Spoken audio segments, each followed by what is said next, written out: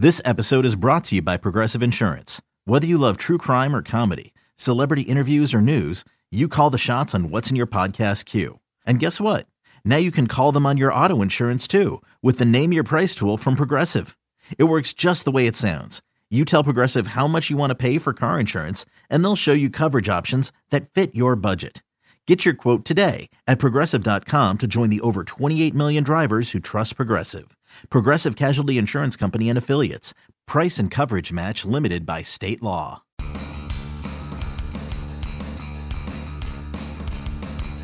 Hey everyone, welcome into another Pipeline podcast. Tim McMaster here along with Jonathan Mayo and Jim Callis of MLBpipeline.com.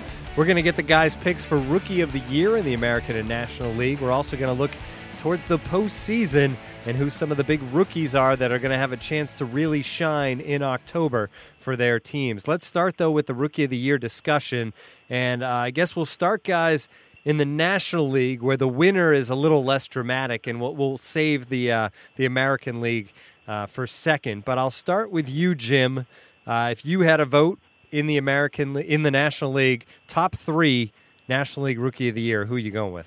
Well, the exciting thing is that our own Jonathan Mayo actually does have a vote, so he did vote on this. But I would take, Corey Seager is the obvious number one pick, and I think if not for Chris Bryant, Corey Seager might have been the MVP this year. I mean, having just an unbelievable year, came into the year as the number one prospect in baseball, and I don't know about you guys. I mean, I'm not surprised he's going to be Rookie of the Year. I am surprised maybe a little bit that he's been this good right off the bat. I mean, he's going to wind up, hitting over 300, and he's got 26 homers right now. I guess he exceeded my expectations for this year just a little bit with how good he's been. Second, it's interesting because after him, I think it's a little bit more jumbled, and then there's a lot of candidates, especially compared to the American League, where I don't think there's nearly as many candidates. I would go with Kenta Maeda of the Dodgers. I just think, in a rotation that's been injured, riddled with injuries, he's stayed healthy all year long and been very consistent from start to finish. So I would give him my second place vote. And then I am torn between Trey Turner and Aledmys Diaz as my third place vote, and I think I will give the nod to Trey Turner. Aledmys Diaz played a little bit more, but Trey Turner's been a little bit more spectacular, and I'm not going to punish him for the Nationals not calling him up earlier. And in picking those two guys, I mean, you could also pick Trevor Story, but I'm going to stick with Trey Turner as my number three. Would have been interesting if Trevor Story hadn't gotten hurt, might have wound up with about 40 home runs, and he might have pushed Seager for the award. All right, Jonathan, and then as Jim said, you actually get to vote in this thing, so I guess you're giving away your vote here. Who you got? 1, 2, and 3, and I'm sure 1 is kind of. Well, I'm gonna tap dance around a little bit because I was specifically told that I am not allowed to reveal. Oh, okay. How I voted. I liked and considered all three of those guys that Jim mentioned. It is interesting, Trevor Story. Who somebody also looked at, actually his OPS is higher than Seager's. Not saying that he deserves a nod over Seager. I'm just, as I was, researching these guys a little bit more fully, that was something that stood out to me a little bit. There were a lot of rookies who had good years. Brandon Drury had a solid year. Things like that. A couple other pitchers that I think were worth looking at, along with Maeda, from St. Louis, closing games for the Cardinals, was a guy who fell in that same sort of boat. And I struggled philosophically because personally I don't think veterans that come from leagues like Japan should be considered for Rookie of the Year. However, the rule states that they are, so I did. And then the guy that I sort of was tempted, but didn't quite go, it was Junior Guerra.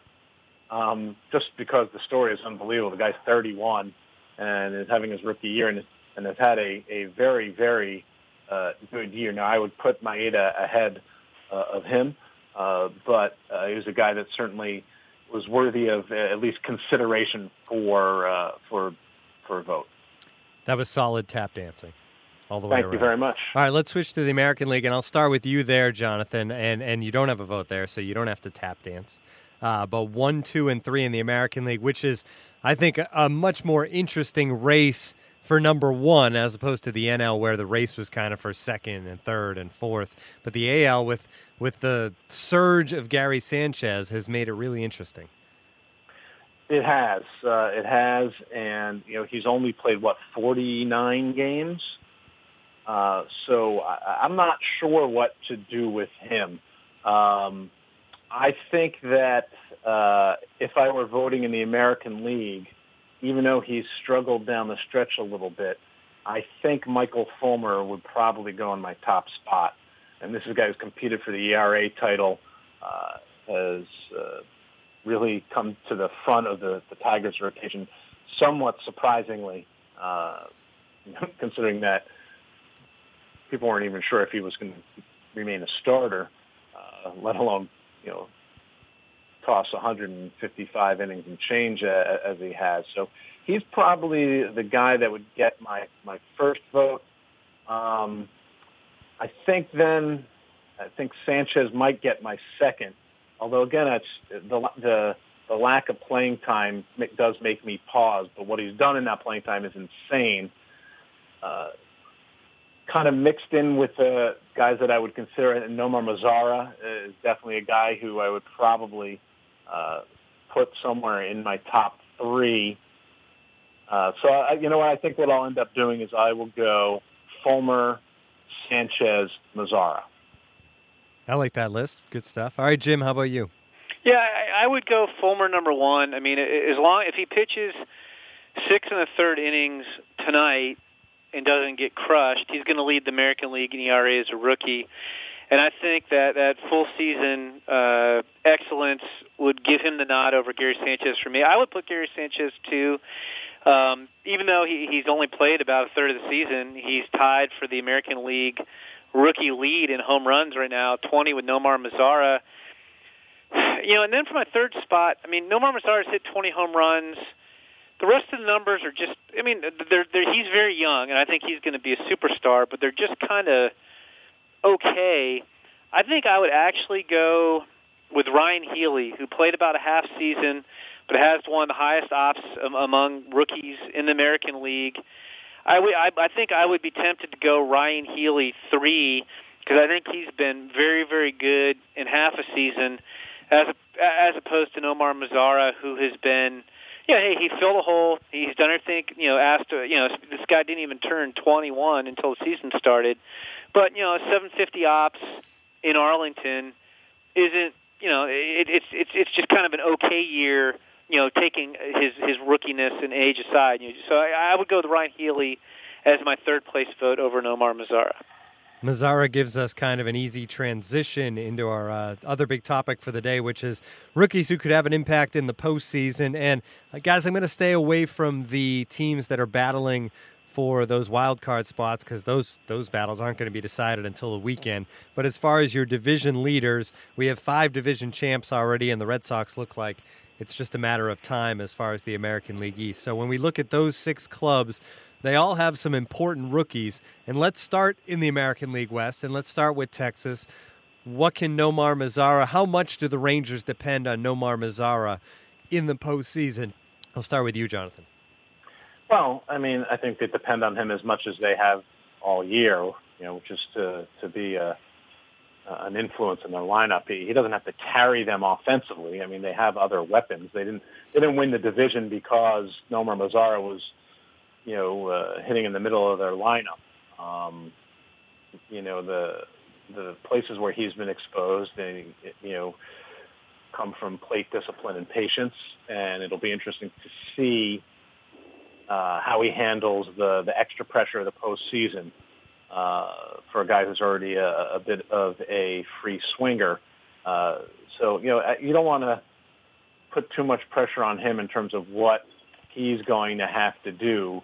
But, of the rookies that have contributed to the Rangers, he is the one who will obviously have the greatest impact.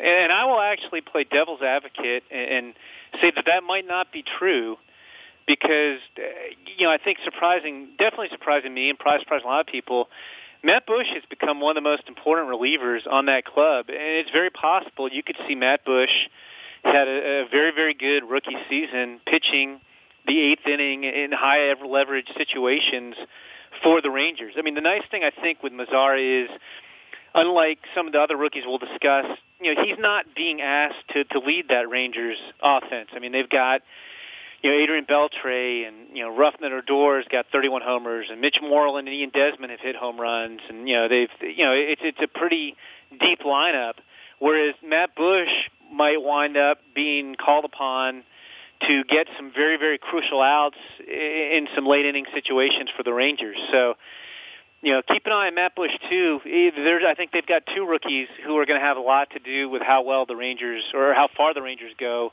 in this postseason. We'll stick in the American League, move over to the Central and the Indians, and Michael Brantley is supposed to be the best player on this Indians team, but he wasn't really a factor in 2016 because of all the injuries. And that opened the door up a little bit for Tyler Naquin, who obviously came through and had a tremendous start to his go. Jim, did he perform better than you thought he would at this point in his career because he got called up a little early? Yeah. I mean, the one thing, I've never been the biggest Tyler Naquin fan in the world in terms of when we're ranking prospects. The thing that surprised me this year, and I'm still not, 100% convinced it's real, is he hit for more power than I expected. 14 homers and 350 plate appearances. I would not have, I saw him as kind of a 15 home run guy if he played every day. So I think that's been, the surprise for me. I mean, we knew he could play defense. We knew he could hit for average. He's obviously a rookie who, it seems like their outfield's constantly shifting. That seems like it's ever changing. As you mentioned, I mean, Brantley, they got next to nothing out of him this year. And then I think the other rookie who could wind up playing a role because of injuries is Mike Clevenger. I mean, their rotation, even Corey Kluber is being counted on as one of the healthy guys. Just had an MRI the other day, and Carrasco's hurt, and Salazar's hurt, and Mike Clevenger could wind up pitching some crucial innings. He hasn't had great rookie numbers, but they might need him to make some starts in the postseason. Jonathan, I was going to add Clevenger if Jim didn't, and I think just because of the injury situation, he may have the largest impact, positively or negatively, just because of the need. If Kluber can't go, then you're looking at Trevor Bauer as your number one starter. I mean, so you're going Bauer, probably Josh Tomlin, and then Mike Clevenger pitching Game 3. And if he doesn't pitch Game 3, then it's going to be Game 4 if Kluber can pitch. Unless they have to rejigger things. So Naquin has been huge in terms of filling that hole, and has been better all-around player than even those of us who don't loathe him thought. But I think because of how decimated that staff has been by injuries, Clevenger is the rookie who might be called upon to do the most. In Boston, Jonathan, Andrew Benintendi obviously gave this team a spark, but then he got hurt, and he's come back now, and he's still been good. But there's a lot of different players that the Red Sox can use in different spots. So Benintendi's playing time isn't a guarantee, but I would think he's going to get enough time in the postseason to make his mark. Without question, I think that is the case, and he's definitely the rookie who's there who will have the largest impact. And might be, the rookie who's, most definitely on the playoff roster. Even if he's not in the lineup every day, I think you'll see him at some point, get a chance to swing the bat, play defense. Because one of the things that makes him stand out is because he has the ability to impact the game in a number of ways. So even if he doesn't start and he comes into a game late, he can do something defensively. He can run. He can turn on a pitch and hit it out. So he would probably be on my short list of rookies, period, who, anywhere who could have a large postseason impact. Well, and I think he's going to play too, guys. I mean, the way they've used him since he's come back from the injury, I think he's going to be the left fielder against right-handers, and Chris Young will play against left-handers. So he's going to get playing time, and it seems like he's almost incapable of playing a game without hitting a double. It seems like every time I watch a Red Sox game, Benintendi hits at least a double, and I saw him hit a home run the other night against the Orioles to get out of the park in about a second and a half. He just has incredible bat speed. Only other rookie, I think, who's a fairly good bet to make the playoff roster, but it wouldn't be a huge role, would be Heath Hembree coming out of the bullpen for them. All right, let's switch over to the National League, and we'll head out west again. Obviously, Corey Seager isn't just someone who's going to contribute for the Dodgers, but he's maybe the force behind that Dodgers lineup. Any concerns about just the pressure on Seager? He was there a little bit last year, though. Yeah, I mean, he played in the postseason last year, and I mean, went 3 for 16. I mean, it's a small sample size, but I mean, he played every day. I don't think so. I mean, I just think I do think the playoff experience thing gets overrated a little bit. I mean, it's something to write about and talk about, but you know, for the most part, you know, I mean, yes, you're playing better competition, but you know, baseball's baseball. You know, Corey Seager, gifted young hitter. You know, there's pressure down the stretch too when they were trying to win the NL West, and he's continued to perform. And I don't think I'd be surprised if he felt pressure. And you know, the Dodgers, you know, if we were listing the top 10 rookies in the postseason on these division winners, the Dodgers would have all kinds of rookies because I think Maeda. You know, we were just talking about the Indians. I mean, this is a rotation that's a mess right now, injury-wise, but Kenta Maeda is very important to them. And after all the talk about how young he was and the innings limits for Julio Urias, there's now talk that Julio Urias, after they put him in the bullpen and said, okay, he's pitched enough innings, we're just going to keep an eye on him, and we'll use him a little bit out of the bullpen. It looks like Julio Urias is going to be their Game 4 starter in the playoffs because they really don't have any other options they want to turn to. And if they did turn to other options, it would probably be a rookie, either Ross Stripling or Jose De Leon or Brock Stewart. So I think we're going to see lots of rookie starters in the rotation for the Dodgers in addition to Corey Seager.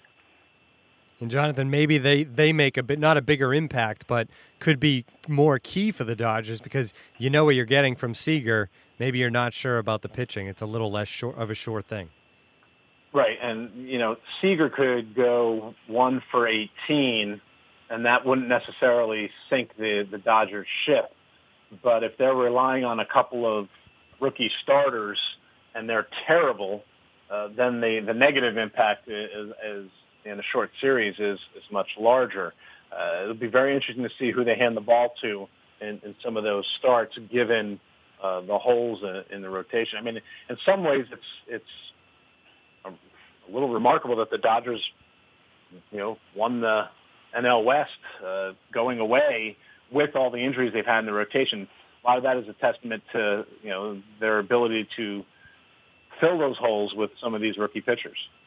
All right, in the Central, obviously a year ago, this would have been maybe more interesting as far as the Cubs and rookies go, but still, Wilson Contreras a big part of this team, and the Cubs still have that youth and some rookies that'll play a big role for the team with the best record in baseball, Jonathan. Yeah, and Contreras is the big one because I think they brought him up, and we're going to try to bring him along a little more slowly, but he has worked his way into being the primary catcher. Now, I think they're going to carry 3 catchers, at least in the NLDS, because of how young and inexperienced he is. You know, to go with Contreras and then David Ross, who's on the other side of that ledger as the 2 catchers, I think they'll probably have Montero there as well, at least for that opening round. But Contreras has the ability to impact the game offensively, unlike many other catchers right now. So, you know, for the Cubs, you're right. You know, last year was that year that they exceeded expectations, and they had all these young guys. And not that they're grizzled veterans, but they don't have other guys who are really impact rookies in the way that they were relying on them so much in 2015. Jim? Yeah, no, I mean, that's definitely true. I mean, what Jonathan said about their catching situation is very accurate. And then it's just a matter of how they decide to put that roster together. I don't think Albert Almora is necessarily going to make the playoff roster. I think he might be the next position player, probably the first position player left off, next one up if somebody got hurt. Now, on the pitching side of things, they've got a number of bullpen options. Carl Edwards, possible. Rob, I can't pronounce his name, Zastryzny, there we go. Possible, but I don't think either one of those guys is a lock. So it's conceivable that Wilson Contreras might be the only rookie on that playoff roster when they figure out who's going to go on there. Then finally, guys, the Washington Nationals are a team that's gotten a big lift from some rookie pitchers along the way, but really the biggest guy when you talk about rookies has obviously been Trey Turner since settling in center field. He's been quite an addition to the lineup. Jim, how important is he to their lineup in the playoffs, especially now that you don't have Wilson Ramos? Yeah, I think he's very important. We talked, it seemed like all summer, why hasn't this guy been called up earlier? And like we said about Corey Seager, I knew Trey Turner was very good, and I liked him a lot. I wouldn't have thought he was going to hit 340 and slug 560 in his big league debut, but well above average runner. It's can be game-changing speed. He's not like a little slappy guy. He's got legitimate power. I think, especially with Bryce Harper banged up. What would you guys? Well, what kind of odds could we have gotten beginning of the year if we said, okay, who's going to have the higher slugging percentage by more than 100 points, Trey Turner or Bryce Harper? I think we all would have probably picked Bryce Harper. I think we probably would have gotten pretty good odds on Trey Turner. But no, he's been their best hitter for much of the second half, him and Daniel Murphy. So I think he's very important, obviously, to that team. And speaking of rookies, you mentioned Ramos getting hurt. I don't think he's going to start, and I don't know if he'll make the playoff roster. But Spencer Kieboom or Pedro Severino, who is up already. One of those guys is going to make the playoff roster, and theoretically could be a better option than Jose Lobaton. So they could be going with a rookie. They could have a rookie catcher in their lineup, at some point during the playoffs. Yeah, one of those rookie catchers is going to be on the roster. If I had to guess, it'd be Severino. That's just a guess, and I'll lean on Lobaton, but catchers get hurt, so those guys could have a huge impact. I agree. I think if I were making just a list of rookies who will impact the playoffs the most, or have the chance to, however you want to phrase it, Trey Turner would be number one on my list. So I think that just because he can do so many different things to impact the game. And then the one other guy, and I was just double checking, it was if Sammy Solis was still a rookie starting at the beginning of this year, because I honestly don't remember. Either of you remember? I don't. I got it for you right here. I thought you were going to give us the answer. Yes, he is still a rookie. Yeah, okay, so he was still, that's what I thought, but I wasn't sure. He had really turned himself into an incredibly important bullpen piece as a guy who not only is good against lefties, but can get other guys out as well. And he just came off of the disabled list not that long ago, and I think that his ability to get left-handers out he could be a kind of an unsung hero kind of rookie if the Nationals are going to go deep. All right, great stuff, guys. As always, a look at the rookies who are going to really be big factors in October. We also checked out some of the best Rookie of the Year candidates, according to Jonathan and Jim. This has been the Pipeline Podcast. For Jim Callis and Jonathan Mayo of MLBPipeline.com, I'm Tim McMaster. Tune in again next time.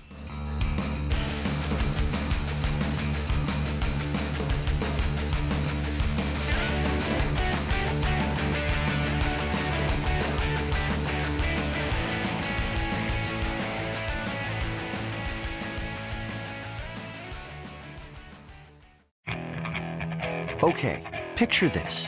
It's Friday afternoon when a thought hits you.